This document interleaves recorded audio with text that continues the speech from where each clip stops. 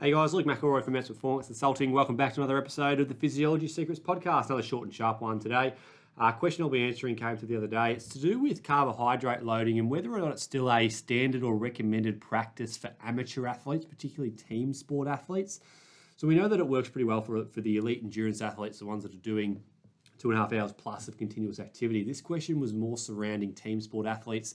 Like a 17-year-old footy player who has a game on a Saturday, might be playing midfield, for example, and needs to use carbohydrates as fuels, but is it still recommended, still standard practice to go to the extreme level and use something like carbohydrate loading? So what I'll do is just run through the general recommended practice and then a bit of my opinion on the topic. So the Australian Institute of Sport still recognise carbohydrate loading as being an ergogenic aid, it's performance enhancing, which it is.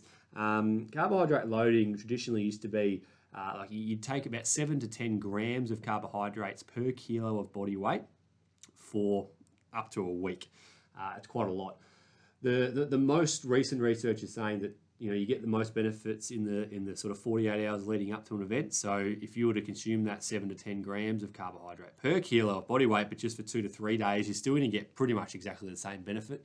That's a lot easier to maintain than doing it for 7 days.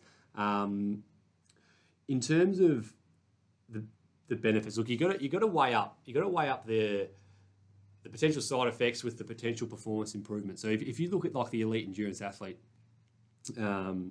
example to start off with, if you're doing an Ironman and you can increase your carbohydrate storage by 5% at the elite level, that's going to be significant. But also what you need to weigh up is that 1 gram of carbohydrate is an additional 4 grams of water, which your body is going to hold. So if you were to take an extra 200 grams of carbohydrates over the course of a couple of days, you will likely retain 800 grams of fluid. So you'll feel bloated. That 800 grams is significant when you look at things like power to weight ratio. So you do need to be careful. And then you look at bloat and things like gastrointestinal upset. It doesn't feel good being bloated. You don't want to feel bloated coming into an event. So you need to weigh up the gastrointestinal upset and the slight increase in your body weight with the potential performance enhancement. If you're well practiced at it, it certainly is an effective strategy.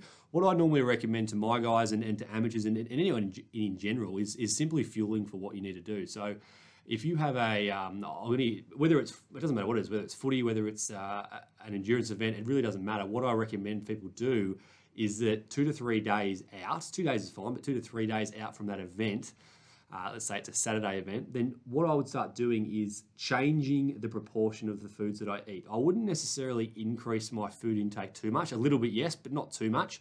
But let's say, for example, normally you have a rough split of 50% carbohydrates, 25% protein, 25% fat, just as a rough example. If that's what your day-to-day diet looks like, what I would do 2 to 3 days prior is rather than eating lots and lots of food or eat any more food, I would just shift the proportion of what you're eating. So eat the same number of calories, maybe a little bit increased, don't get me wrong, a little bit increased, but reasonably or relatively the same number of calories, but instead of only having 50% carbohydrates, make that 75 or 80% carbohydrates and reduce your protein and fat to maybe 10% each. That way you're still going to get, it's 80-20 rule. You get 80% of the benefit with 20% of the work. You won't experience that bloat. You're not going to have to significantly change your diet.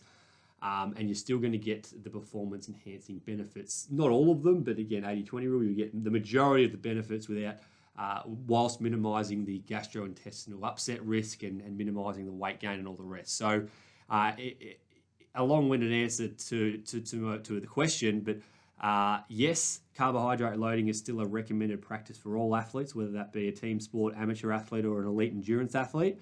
Anything over 2 hours, you are going to benefit from carbohydrate loading. However, my personal opinion is that it is unreasonable to do the proper protocol. So what I would do is rather than do a 7-day protocol, which doesn't work if you're looking at somebody who has to race once a week, do a 2 to 3 day loading protocol, still looking at around 7 to 10 grams. But if that's too tricky, go one step back and just have a look at what you're currently eating. Replace some of that fat and some of that protein with a more carbohydrate rich alternative. So you're eating maybe 80% carbs instead of only 50% carbs for 2 to 3 days prior to the activity, and you'll still get the majority of the benefit without the gastrointestinal upset and the bloated feeling.